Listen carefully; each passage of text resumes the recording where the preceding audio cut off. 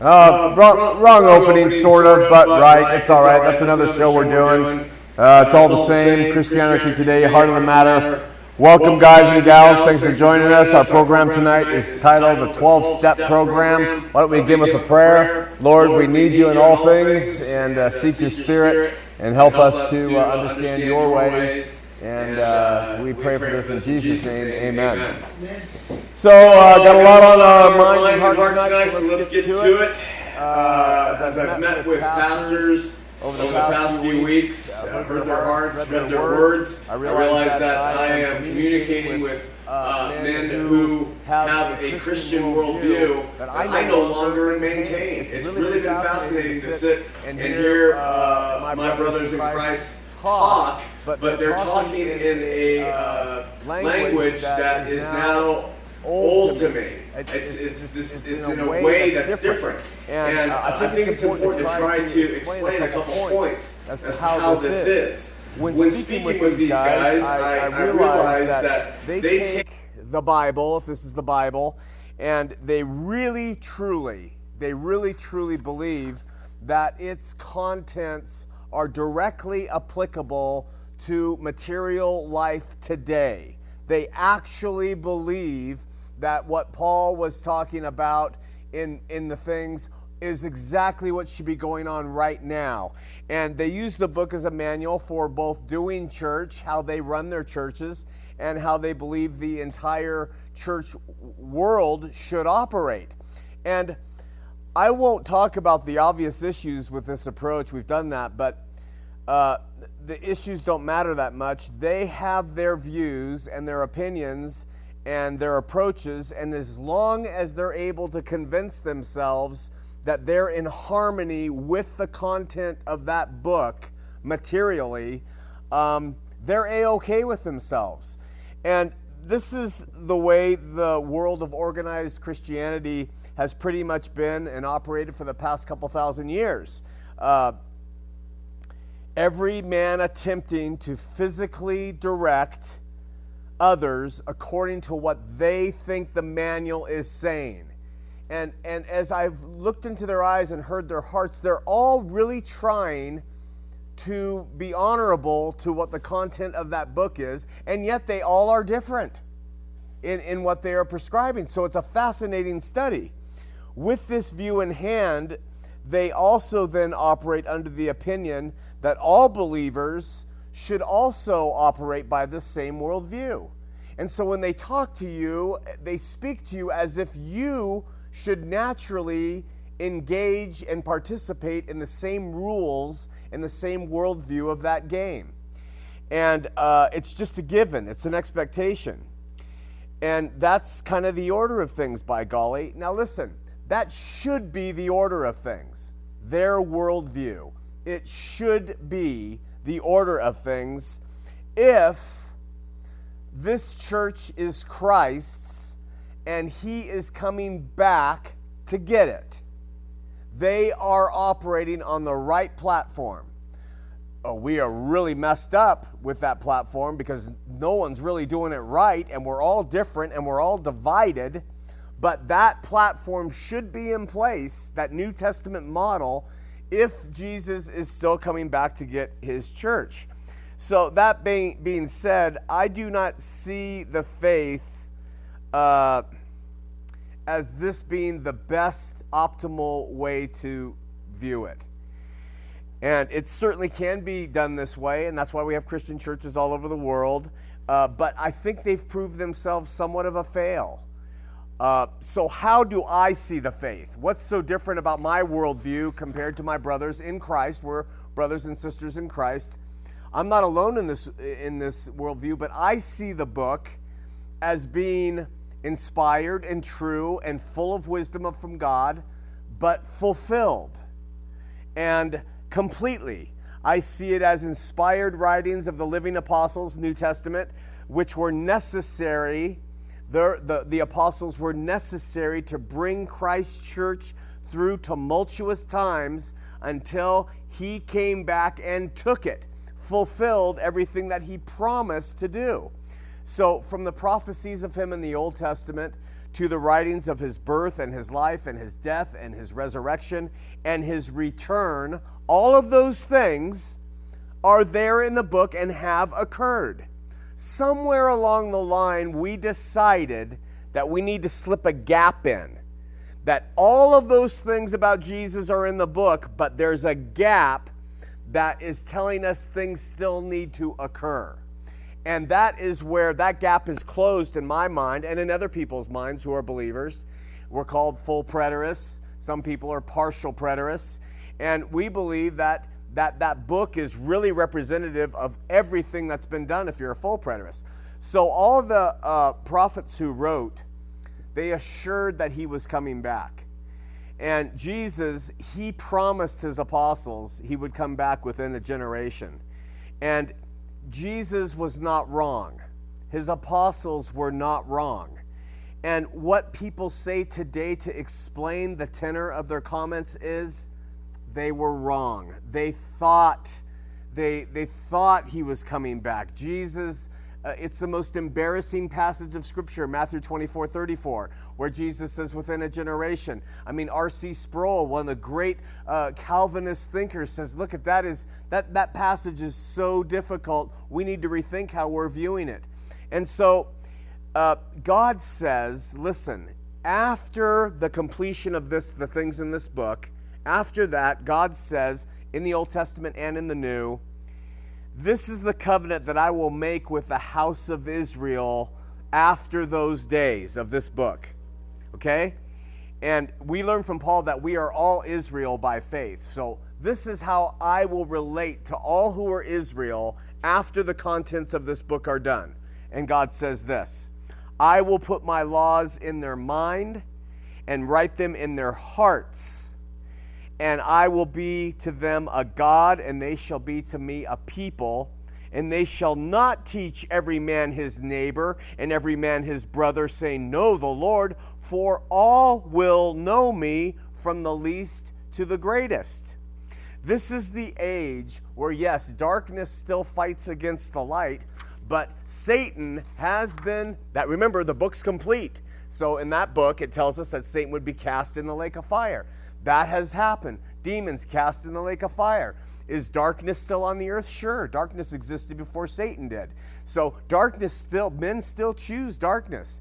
But lake of fire, hell, demonic angels, all cast, fulfilled, done. The evil that is here is the darkness influencing men against the light. So this is the age where the victory has been had. And it has been that age for 2,000 years. It's God winning through his Son, Jesus Christ. An age where the heavenly Jerusalem is abiding in the lives of those who love God more than they love this world. And those people have existed for 2,000 years, and they continue to. And he hasn't come in 2,000 years because he's not coming. He already came because the Bible tells us so. Now, when you sit with people with that perspective, your understanding of the faith and church and Christianity and all the things that my friends are all bent on doing perfectly according to the book, your worldview is completely different from what they say and think. And it's just like, you know how when you talk to somebody who's of a really messed up faith, you know, and you talk to them and you're like, how could you be so blind? That is what comes across is, and I'm not alone. You know, if you go and you look at Don Preston, he came here and he did debates and stuff. This is his forte. He was challenged to teach eschatology, and he said, okay, I'm going to teach it the way he was taught, Church of Christ way, and he goes to teach it, and his eyes open to what the Scripture says. My eyes open to what the Scripture said. I was seeking and so we are talking from different universes when it comes to what the faith is. The material applications to doing church are done. You can meet in a building, you can meet in a house, you cannot meet at all. You can meet in a McDonald's lobby, you can do whatever you're going to do because God has written his law upon our hearts. And he is our God, and we are his people, and his Spirit is calling to those who are his and bringing them to him, church or no church. The churches are not doing anything to improve what the Holy Spirit is doing by himself, or itself, as it were. So when we take the Bible and we try to say it has objective demands, it leads to nothing but division, infighting, sectarianism, denominationalism, and materialism, because it's a misapplication of its purpose in our lives, to be a map to our spiritual lives with God. So when we see it and accept it for what it says, and that's it, everyone will then be free from playing church, and all the differences will break down, and we will just see each other as brothers and sisters, believers. Yeah, I study here, I also study there, and I say, oh yeah, here and there. No memberships, none of this stuff, no big buildings, blah, blah, blah. You know, it seems like a really fanciful idea today because we are built on so much material church, but that's how I see it. All right, let's do some quick updates about what's happening in the state under the auspices of this total transparency and us trying to get things changed here so for people to be out from bondage. I called apologist James White today in Arizona, left 2 messages, waiting for him to get back. He did call and say he would be on the show next year, early next year, so I think that will happen. Last week I said that I texted Jason Wallace, Pastor Jason Wallace, and that I hadn't heard anything back from him. The reason I hadn't heard anything back from Pastor Wallace is because I had texted a message to a phone number that was his house phone. I didn't know that. Jason emailed me and he said he never got a text, and I discovered that it was his house phone, and he wanted to know if I would apologize for that. So I'm apologizing. I didn't know it was your house phone. I'm sorry I sent a text message to it. He then asked me what did the text say, and I summarized it in an email. I said, Jason, how about a truce? I said, in the name of the King of Peace, I'm willing if you're willing. And in response, I received an email that, among other things, essentially said, there will be no truce unless I apologize to him and, there's an and here, change my beliefs. Jason is bothered by my choice of words to describe him. I'm bothered by his choice of words to describe me. And he's very mad that he says I've called the God of the Bible a monster. And I had to correct Jason and say that is not what I've done. The God of the Bible is no monster. I said your version of the God of the Bible is a monster. And so I had to clarify that. And he also says that I preach a false gospel where people are not truly regenerated, which is really an interesting claim. I don't know how you can tell people who are truly regenerated and people who aren't by the place they're attending church. You can tell by the love that they share and things like that, the fruit of their lives, but how I'm preaching something where the people are not truly regenerated, I don't understand. Anyway, I stand by my positions, but there will be a truce with Pastor Jason Wallace and myself, and I'll explain why in just a second. Derek and I sat down with Paul Roby and Rick Henderson of South Mountain yesterday for quite some time, and there was lots to say, and we greatly appreciate their willingness to sit down and talk. We said we'd meet again, and I hope we do. I am going to cover some things next week about South Mountain after I'm able to finish some research that they handed me themselves, and then I'll report on it then. If you can't tell, what we're trying to do is establish some rapport among the churches in the Valley as much as we can before Phase B in 2018 is launched. That's what these talks are all about, that we can hopefully help the churches to release some of the burdens they are putting on people who enter their doors. One more thing before I get to the reason I'm going to have a truce with Jason Wallace. I received some information about the Rock Church yesterday, and it was not favorable about their donation practices. So I picked up the phone and I called Bill Young. He's the senior pastor at the Rock. And he called me right back. Bill and I have known each other for quite some time. He was friendly. I told him what was conveyed to me. And he said all of it was absolutely untrue. He even said the idea of what was conveyed to me made him sick to his stomach. And I was really grateful, not only for the report, but for Bill getting back to me and telling me so that I could report it to you. And it's cleared air and more bridges built in the state. So we praise God for that. Okay, most of you don't know, but Terry Long of Calvary Chapel here in Salt Lake City and I have had a very hot and cold relationship for more than a decade.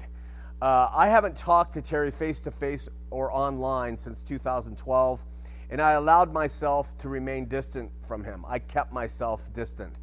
Following biblical precedent, I did not speak out publicly against Terry, but not following biblical counsel, I stored anger in my heart toward him without going to him directly to talk about it. And I've been guilty of doing that, and hopefully I'm learning my lesson. That's a tough one for me. Once I think someone's on a thing, I hold it in my heart sometimes, and I have to work through that. Anyway, I got an email from Terry a few weeks ago and suggested that we get together. I wrote him back, and I not only challenged, hey, what are you doing giving me this invitation suddenly, Pastor Long, but what's your motivation for sending it to me? And he wrote back, and he kindly said, look, let's just let Jesus get in between us here, and let's move forward. Sorry, hold on. So we exchanged emails, and Terry maintained dedication to peacemaking and healing old wounds. But as he kept giving me these things back, my emails became more and more accusatory. And he was relentless, though, in pursuing reconciliation between us. And so, sorry, I finally got so fed up that I compiled a magnum opus of wrongs I was holding against him dating back 12 years. This is how long it's gone on. I mean, I was writing, I detailed dates, quotes, everything that I was holding in my heart against him. Looked at my online journals. I just looked at everything I could, and I composed this thing. And then all the way back to 2005, before I even came to this state, he and I were having problems. And I emailed it off, and with some really belligerent closing comments. And I just thought, this will bring the old Terry back to life. This will cause him to be the guy I know. And nothing doing. Not at all. Every time I threw down on him, he came back to me with Christian love and patience, a willingness to accept blame where there was blame on his side. And even when he wasn't sure if he was culpable, he said, I'll own it. And honestly explaining where I was wrong if I was wrong, but kindly. My friends, I didn't recognize this guy through these emails. And this is going on Thanksgiving morning. I'm reading them and I'm thinking, someone's got a hold of his email account. This is a different person who's writing to me. But his words were the words Jesus would have used. His words were the words I preach about us using as Christians toward each other, but they were coming from Terry Long, pastor at Calvary Chapel. He spoke in truth. He spoke of a man who has a heart for God, and he humbly kept petitioning for us to let Jesus come in between us. I closed the last email between us on Thanksgiving. I spent some time with my Mary and Delaney, but I tried to remain angry. We went to a movie, and I was thinking about it during that movie, and I went to bed that night thinking about it, and my heart was like, this guy, he's not going to play me. I know he's just feigning, etc., etc. But the Spirit would not allow it. And I woke up in the morning and pressed down hard on me, on my heart. The Spirit was saying, this is the door opening. You need to step up. And I'm telling you, it was one of the most impressive things I have seen in the life of someone who's a Christian, a mature Christian, a change of even more humility and a willingness to make things work which is, I preached the heck out of that, but this was a case where I was challenged with it and I wasn't buying into it.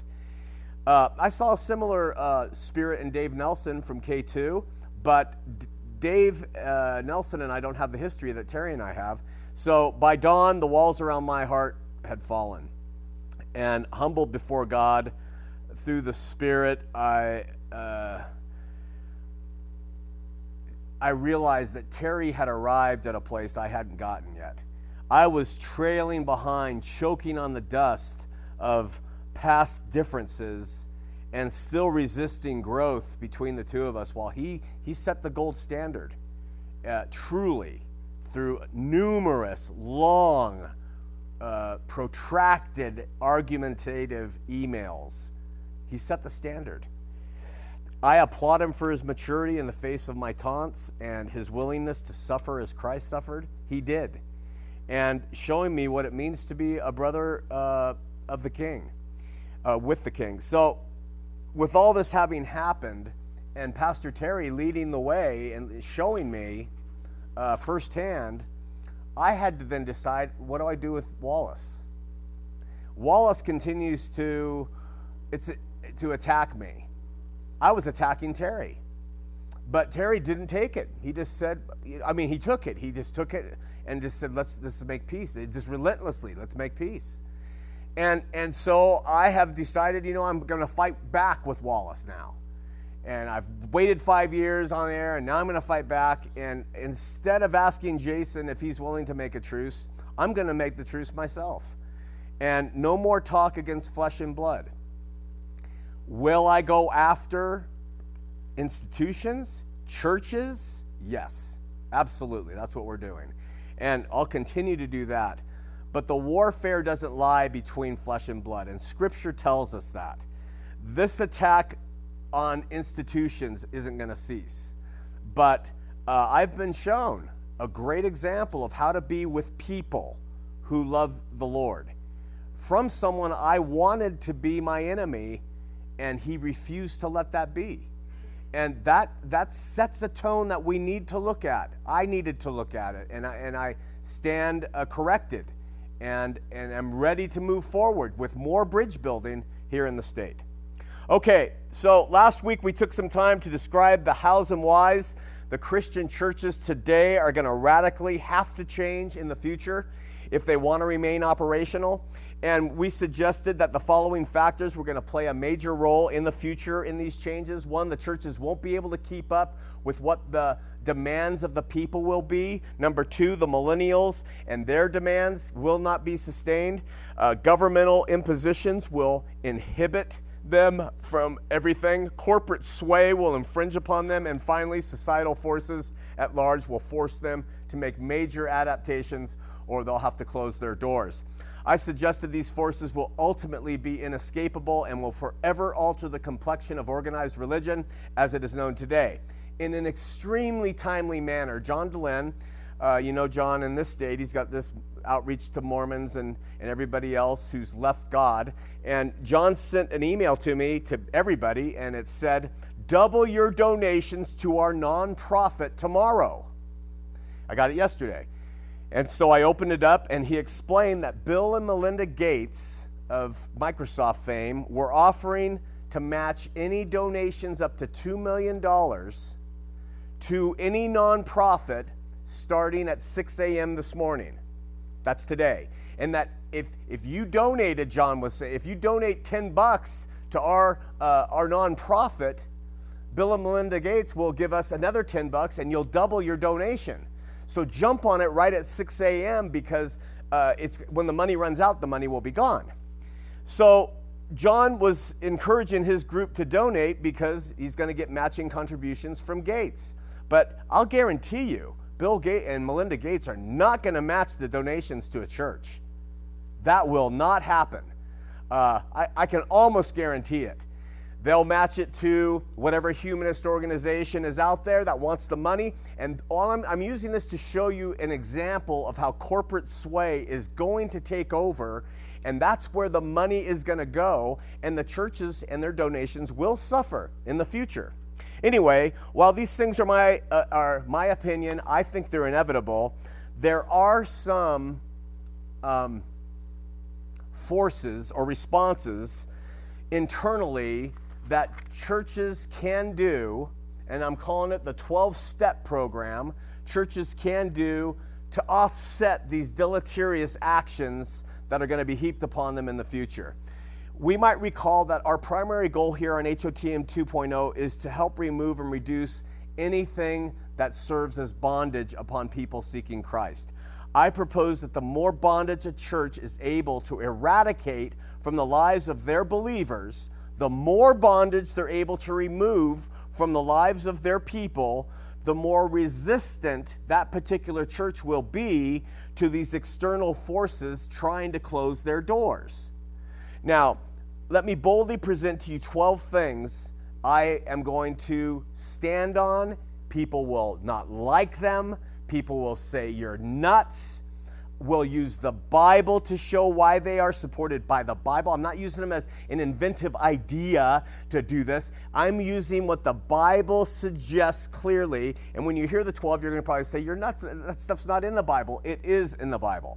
So I propose these measures because they're in the Bible. Remember that.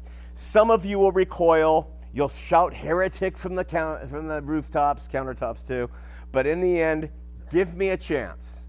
Just hear me out on what some internal things churches can do to prevent the external forces from shutting them down. So I'm going to go up to the board here. Steve, our new camera operator, hopefully he has stayed out of the communion wine tonight, can follow along. First of all, we need, as churches, the leadership, the management of the churches, we need to end all claims of authority. We have to end all claims, all inferences that we have an authority over those people. That's number one. We need to stop pretending, because that's what we're doing, by the way, that anyone in the church has some sort of religious allegiance they have to give to the person teaching. The only authority a person might be under in a church or in a gathering of believers is under the person who pays the bills and plans the scheduling for the room that they meet in, and they're just under their authority as, hey, that room's scheduled for that night, you can't use it, or no, we got to cut down on using the paper towels that way. That kind of thing, administratively, fine. But if you're talking about, I stand between God and you need to come to me and talk to me about how to do anything in this life, I suggest that needs to end. You see, education, degrees, licenses from schools does not bestow authority. There is not a Protestant pastor on this earth who can show they have any authority from God. And the Bible does not bestow authority upon men. If the Bible can be read by one guy and it can be read by another girl, it's equal in authority. So we can't say the Bible gives us our authority either. If you have a call on your life, that call is for you to be a servant, not to have authority. So that's the first thing. Authority doesn't exist. Pastors, reverends need to stop acting like it is. And let me give you a far out radical, I've talked about it before, but just let me give you an example of something. Church weddings and marriages. This is a modern construct by man. I'm sure it started way back in 200, 300, 500. I don't know when it started. And maybe they took it from the Jews because they had their wedding celebrations. But it's not biblical. There's nowhere in the Bible where any person of authority steps in and performs a marriage or a wedding. Nowhere. It's not there.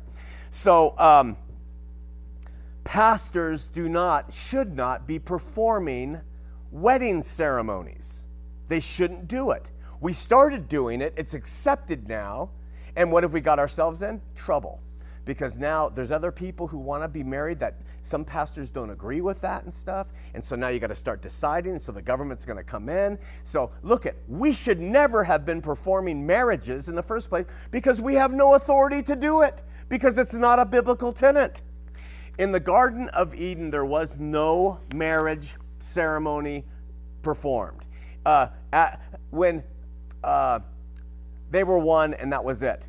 When Abraham took Hagar to be his wife, a pastor didn't show up and perform something. What did Abraham do? Hagar said, I'll go in the tent with you, Abraham. And Sarah said, you can do it. And Abraham said, okay. And there was the marriage. It's when the two become one. That is what a marriage is in God's eyes. So why we don't and haven't stuck with that teaching in the church, but instead have created this myth of an authoritative figure performing and saying something so that two people can feel like their union is okay with God, has nothing to do with the biblical reality. Now, you can say that is so radical, it's so dangerous. It's true. You cannot prove it differently to me. It's exactly what the Bible shows us. It never says, have the person perform this vow for the couple. Okay? So, this is the biblical model. I'm not speaking of wedding celebrations here, which are in the Bible, parties and all that. I'm talking about performing the thing. So if we begin to teach some authority properly, we'll be released from having to marry anyone. And therefore, the doors can't be shut down because you're not going to continue on with the myth of doing marriages in the first place. You get it? But if we keep playing the stupid game that men created of I want a church wedding and I want the pastor to seal it with the spirit of his authority, it's baloney. It just is. Okay. I think it's only fair and reasonable that all churches, number 2, stop teaching that Jesus has not returned. You notice how I put that? Notice, for argument's sake, how I put it. I did not say that Jesus will not be coming back. There's people who want to believe that. Go ahead. Nor did I say that the world is not headed for disaster. We might be. But if we are honest, we have to begin to unitedly admit what the Bible teaches contextually. That he and his apostles and the book of Revelation all support the notion that he came back and with reward and with judgment on his own. We have to start saying, we can't, Jesus has not returned. Does that make sense? Jesus has not returned. Double negative. It's not a double negative. We have to start teaching he returned. What it means to futurism and everything else, that's why partial preterists are growing so rapidly in the Christian faith, because their eyes are opening. There are periods of times when eyes of Christians open to new things. They are opening to partial preterism, and what the partial preterist says is, he came back, like he said. We think it might have been a first coming of a second, he's going to come again. There's all this other stuff, but their eyes have been open to it, because the Bible clearly teaches it. And we are not being fair by not teaching it. So I don't think we can accept that Jesus was wrong or his apostles were wrong. I think the Bible is right, and we need to teach it that it is right, what they said was right, and it happened. These will go a long way to fixing problems with our brick and mortar. 3, we need to start teaching people the Word of God. Week in, week out, the Word of God. Yeah, there'll be an exception every now and then, whatever. But you have to teach the Word. Now listen, you don't teach them your words. And you don't teach them your interpretation and just tell the stories. The Word of God is sharper than any two-edged sword, and it divides between soul and spirit. It has power in the Word. And listen, shepherds are to feed the flock. What? The Word of God. This cannot be passed off to a small group leader in his home who has 3 kids, he's an engineer, and he's never read the Bible. And he has people come over once a month in their small group, and the pastor says that's where they're getting the word. No. If you have a call on your life to be a pastor, the pastor's job is to feed the flock the word of God. If we're not doing that, we are losing our purpose for being churches. Okay? The next one is, I would suggest that the faith is subjective and not objectively understood. So, and what that means is we're going to have to step away from this is what you must believe and step more toward these are the options of what the Scripture says. You can take it how you want to take it. That's between you and the Holy Spirit. There are numerous divisions on this subject. I like this one. Other people like that one. And that makes the faith subjective, which it is anyway, because people exit and they believe what they want. So why don't we just stop trying to make it this, because this is what creates the division and fighting between denominations and the arguments between people. So let's just agree with what it is, because why? Because in this day God has written his law on the minds and hearts of his believers. And they have him with him, and he is their God, and they are his people. So let's start treating it that way, that we're in that period of time, and not a book of objective things people must understand the way you are telling them they have to understand it. Okay. Additionally, number 5, I think we need to start really rethinking, relooking through the Bible the subject of hell and afterlife punishment. Is hell a reality in the Scripture? Of course it is. Is it taught? Certainly. What is done with hell? Hell is cast into the lake of fire in the book of Revelation. If the book's complete, then we have some that has served its purpose. Satan cast into the lake of fire. So if you start to see it in those terms as the book's complete, then we have to rethink, what does this all mean? And we have to get away, I think, from the myths that were created because Augustine didn't like his flesh because he loved sex so much that he believed the flesh had to be burned away, and he came up with all those ideas about the fire literally burning against the flesh, when if we do a real slow, solid study of the Word, there is far more information to show that afterlife punishment is purgative and not punitive. It has a purpose. It isn't just for the sole enjoyment of torturing souls who were rebellious against God. Okay, and then if we go to number 6, I think this one's going to be tough for most people. I think we have to stop dogmatically trying to describe God.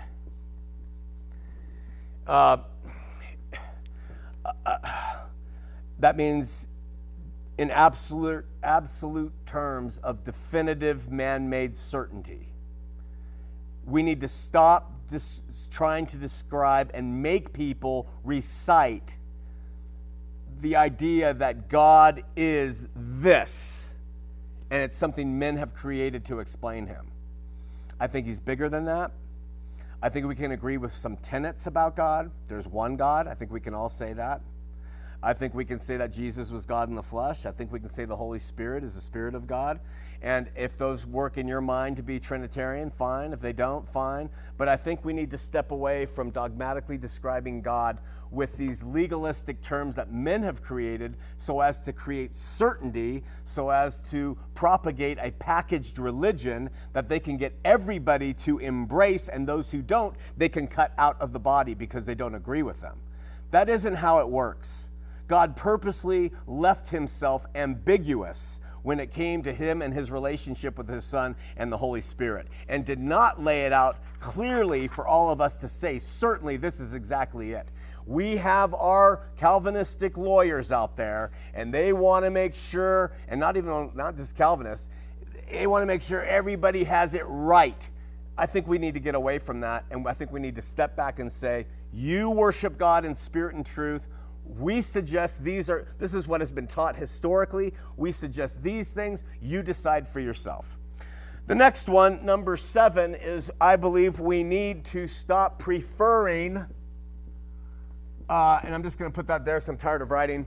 We need to stop preferring one systematic theology over another, meaning I think we need to stop trying to get everybody to be in Calvin's camp or in Arminianist camp or any camp that, again, it's like this subject. Let's just talk about the views and let's just calm down on that. I think we need to also put an end to building plans. I think there should be a moratorium on church building. I think churches, we should just unitedly, at least in the United States, rise up together as believers and say, no more churches, no more building of churches. Let's change what we're doing. Let's deconstruct and use the assets for something else. We had a conversation with a church a while ago where they spent over $6 million on their church. And my partner Derek, who's a businessman, pointed out, just imagine, you could have taken 500 grand of that and gotten a building and used 5.5 million to do something different, something better. Why do Christians have to meet in $6 million buildings? How did we allow that to happen? Was it the Catholic influence and their ornate stuff? I don't know. But I think this is a step in the right direction. Begin to deconstruct rather than to get more people burdened to build a new building. And number 9, I think that we need to remember that there is a distinct line between church and state. And I don't think that line should ever be crossed. In other words, churches should not be involved in the politics, and the politicians should not be involved in the churches. And if we can help tease that apart, I think it'd be wonderful and a step in the right direction for our survival. And then, of course, number 10, I have to include this one because it's my pet peeve, and that is put an end to that word and hopefully put an end to taking up collections and, again, alleviate that burden. But we'll see how that goes. And then I think number 11 is to finally see the Bible for what it is. Instead of it being a legal book, seeing it for being a beautiful, inspired Word of God, that when you read it, the Spirit moves in and it cleanses your soul and it helps you see God between the lines and Jesus' love for us and the Spirit, and not the musts and do's and don'ts and you betters or you will if you're really a believer. It just let this book be seen in an entirely new way. And finally, to really step in and shake up the scene, it's so vitally important, number 12, for believers today to realize that God has had the total victory. And if we are able as believers to embrace that, we will be able to look at people of all faiths with faith. We'll be able to believe all things, hope all things when we talk to people who differ with us. When we believe that He has had the victory through His Son, we trust that the outcome is perfectly in His mind. If someone dies without Him, we have the outcome perfectly in our minds that He has had the total victory. When a horrible thing happens, we have in our minds that He has had the total victory. These 12 steps, I am convinced, will go a long way to helping the church fight those forces that are trying to tear us apart. Let's open up the phone lines, 801-590-8413, 590-8413. I don't know if there's any calls. If there is not, no? How much time left? 10 minutes, man, went a long time. Really quickly, got an email. Sean, I wonder if you could link me to an updated video you have regarding what the Bible teaches on hell. I know the church standard evangelical point of view. It confuses me. I'm a believer in Christ, born again. Not a regular churchgoer as such. Tried to be, but never really stuck with it. We'll send Adrian the links to those discussions on hell, but why didn't Adrian stick with it? Why aren't more people sticking with it when they're going to the churches? Because more and more the LDS and the millennials and the astute seekers are searching for a church, and they're hoping to see change, the changes we were just talking about. So something to consider. Our brother Norris in New Zealand, a great friend, he writes some great things, and he thinks that the approach is great because it brings things to light, and it helps, the truth helps set people free. So even though it's tough and we're up here saying things that cause some difficulty, there is goodness in bringing things to light, is what he's saying. And I've seen that personally with like Terry Long and other pastors, opening the subjects up, bringing them out. Yeah, it can cause some uproar initially, but boy, it's a healthy thing. So, and he also says, Sean, you can't do it alone. Don't be disheartened, and keep on doing what you're doing. Keep spreading the love and spreading the kingdom that cannot be shaken. I love that phrase. That's the kingdom we're a part of. It's an amazing thing being a child of God in the age that was to come. Ooh, all the way from New Zealand. Thanks, my brother. I love it. And then here it says, I contacted you a few weeks back about my girlfriend leaving Mormonism. You said to be careful about what churches we choose to attend. She's just coming out of the Mormon faith. I thought about this and have been trying many different Christian churches in the valley, so I'm assuming it's Salt Lake. And it seems like it is too much to ask to find a church or a body that teaches out of the Word for an hour. I have found these churches are geared to gain a following and present different series to try and entertain the community rather than teach the Word. He's a Christian. I am craving the Word and try to read my Bible, and I'm having difficult time understanding a lot of the Word, so that's why I look for a good church or gathering of individuals and a pastor who is able to teach the Word and not have it all extra social club stuff going on. I was hoping you could help me point a direction to where you can find this, or are we better off trying to understand it ourselves? It's up to you, you know. You can understand it yourself. You can sit and read it yourself, and you can get it with the Spirit, and it doesn't hurt to hear other views. Don't have to agree with them. Of course, I'm going to push campus. You can watch online, campuschurch.tv. You can show up here at 10. That's milk. That's what you want. You don't want meat. And I know there are other churches. If you're in Brigham City, Jim Catlin, I know he teaches the Word, and there are other churches out there that teach the Word. Terry Long, I know, teaches the Word.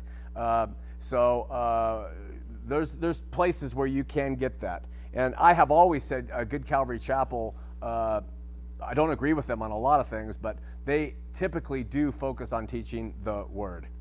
And so just to let you know before we wrap it up, we got Martha in Florida on line 1, but one last thing before we take Martha. Campuschurch.tv, we have stores of video archive sermons of the Word being taught, and also we have HOTM is in the process of being revamped. And that's why when you type in HOTM, it comes up hotm.faith, and you don't see the standard website. It's being rebuilt by Michael in Sweden. And so we're waiting for that to happen. In the meantime, be patient with us. Let's go to Martha in Florida. Martha, you're on Heart of the Matter. Oh, hello. Yes, Sean, thanks for taking my call. I got a magazine. I get the magazine from the Utah Lighthouse Ministry, and this month's issue had a certificate in it, a notarized certificate. The Mormon Church claims that they're run by apostles, but on the notarized certificate, the corporation certificate, it just has Thomas Monson as the person who runs it. And then there's 3 other men on the certificate that I think help out with finances, but none of them are the apostles, and that, to me, is contradictory. They claim to be the true church based on, having apostles. Yeah. But it's not on that certificate. Oh, and I agree with you that people should have their weddings like at a city hall, and no like fancy church weddings with like the $1,000 wedding gowns. Yeah. We need to get away from that. Amen. And then churches that build these $1 million buildings. I agree. That's not that's oppressive, and it's the church buying phony gold, and some of these fancy weddings. I've been to fancy weddings, and the marriages ended, and my wedding was just a real small wedding. It was a very tiny wedding because that's what I believe in, and I'm still married to my husband, and we wore silver wedding bands, and I didn't have a diamond engagement ring. My mother's birthstone is a garnet, so I had a garnet engagement ring. I mean, people called me, Mrs. Cheap, but hey, that's beautiful. Yeah. Hey. Well, I mean, churches want people to buy these women are sometimes pressured into being bridesmaids, and those bridesmaids gowns can be expensive. When I was in college, my college roommate said she hated it when people wanted her to be a bridesmaid because those gowns. I mean, she found it annoying, and but she was in a position where she had to go be bridesmaid a lot, and I mean, those gowns are expensive, and I mean, it's just people getting rich off of you. Yeah, yeah, I agree. And I agree, and also I agreed with your 12-step program. I agree with pretty much all you said. I mean, the church organized religion. There's a difference between Christianity and organized religion. The two are just so separate. Amen. I mean, it's it's like people thinking that they're going to get a Harvard education by going to Disney World. Yeah. I mean, I've been to good churches and churches where they taught the Bible, but then I've been to some churches where that it was about money. Yeah. And it's just sad to see that. I used to be angry about stuff like that, but now I kind of feel sorry for those people. I would agree. My sister, we have some other calls, but hey, thank you so much. And also, thank you for sharing that about what UTLM sent out. I think that's really beneficial. Okay. Do you want me to send you the copy of the certificate? I'd love it. Okay, I will. I'll get it in the mail tomorrow. And thanks for doing Heart of the Matter. You're welcome. God bless you. Mm-hmm. Bye-bye. I love that accent. This girl with a southern accent. And we're going to line 3. We've got Matt. Hey, Sean, how are you? Hey, Matt, doing well. How are you? I'm all right. Hey, I caught you on YouTube after some Mormon missionaries came to my door. Oh. So, thanks for that. Yeah. Yeah, so I was watching tonight, and I saw where you said God's already finished everything. Jesus has already won the victory. Yeah. I really like that. Praise God. Yeah. I was wondering what you thought of, looking at life kind of like a bank account, and you have a certain amount in your bank account, and eventually you're going to be out of it, and you're going to be standing in front of Jesus, and it's going to be more about, did you look to me for guidance? Did you love other people? Did you serve other people? Did you look to me to fulfill the plan that I had for you individually? Do you see in the Bible? Or? I think there's principles that support that. Certainly. Okay. Was that your question? Yeah, I wanted to get your since I know you studied the Bible a lot. You went to that school up there, so. Yeah, Matt, I think that the Bible certainly does support that view that, when we die, how was your relationship with Christ? Did you look to Him? Did you trust Him? Did you seek Him? And Jesus said this about His Father. He said, the time now is that God seeks for those who seek Him in spirit and in truth. And it's such an important principle that those seekers are looking for Him in their life. God wants that from us, so I think that you've hit on a really good point. Okay. Yeah, I guess I looked at it spend your time on eternally valuable things, I guess. And that's what you would have on Judgment Day, basically. Yeah. Not all the do's and don'ts. I mean, of course, loving God in a way that causes you to do and don't do certain things, but... Amen. Okay. I love it, all brother. Right. Well, keep going. Hey, one more question real quick. Oh.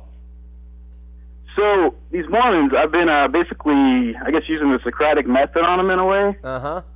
How do I make sure that they don't fall away if they end up researching the New Testament and all that. And just, you've talked about some Mormons just fall away completely from believing in God. Like, I don't want to make that happen, Yeah. So, you got any advice on that? Well, the only insight I have on that, Matt, is God, like you just said, Jesus has had the victory, and the Holy Spirit will bring them around to where they need to be. You share Jesus. Have you been born again? Have you been born again to those LDS boys? Have you been born again? And you just keep preaching that. And when they really sincerely question that and are born again, you don't have to worry about them abiding in the vine. I think they certainly will. Okay. All right. Yeah. So I mean, I really like that approach over most of them in asking them, Elder, I love you, whatever it is you're up to, okay, but have you been born again? Your own Book of Mormon teaches about, have you experienced the mighty change? And in the Bible, Jesus made it an imperative to you. You must be born again to even see the kingdom of God. So, Elder, I want to know, have you been born again? And he'll say something, either yes, no, or I'm trying to be, is usually what they say. And I asked him, and I asked this one I was talking to, and he said it happened at his baptism in the water. Yeah, they believe that. They believe in baptismal regeneration. They believe that is when they're born again. It's not a spiritual manifestation. It's actually the water is them being born again. And they enter. Yeah, I looked at it like the water was like getting them ready for the baptism of fire in a way. Yeah, no. The Holy Spirit baptism that came after that. No, that's not really how the Mormons would see that. They would see that gift of the Holy Ghost is them actually getting through their priesthood that baptism of the Holy Spirit, which follows right after baptism in water. So so if they say I got it at baptism, then you can start breaking that down and talk about John 3 with them and talk about how that does not mean water baptism there when Jesus said you must be born of the water and of the Spirit. It does not mean water baptism, and you can articulate that to them in a good way, and it will help them understand rebirth. John 3. Okay. All right, I'll look into that. All right, brother. God bless thanks, you. Sean. Keep up the good work. Same to you. All right, listen. Bye. Love you too. Someone wants to talk after the show, so guess what? We're going to end the show, and we'll see you next week. We are out.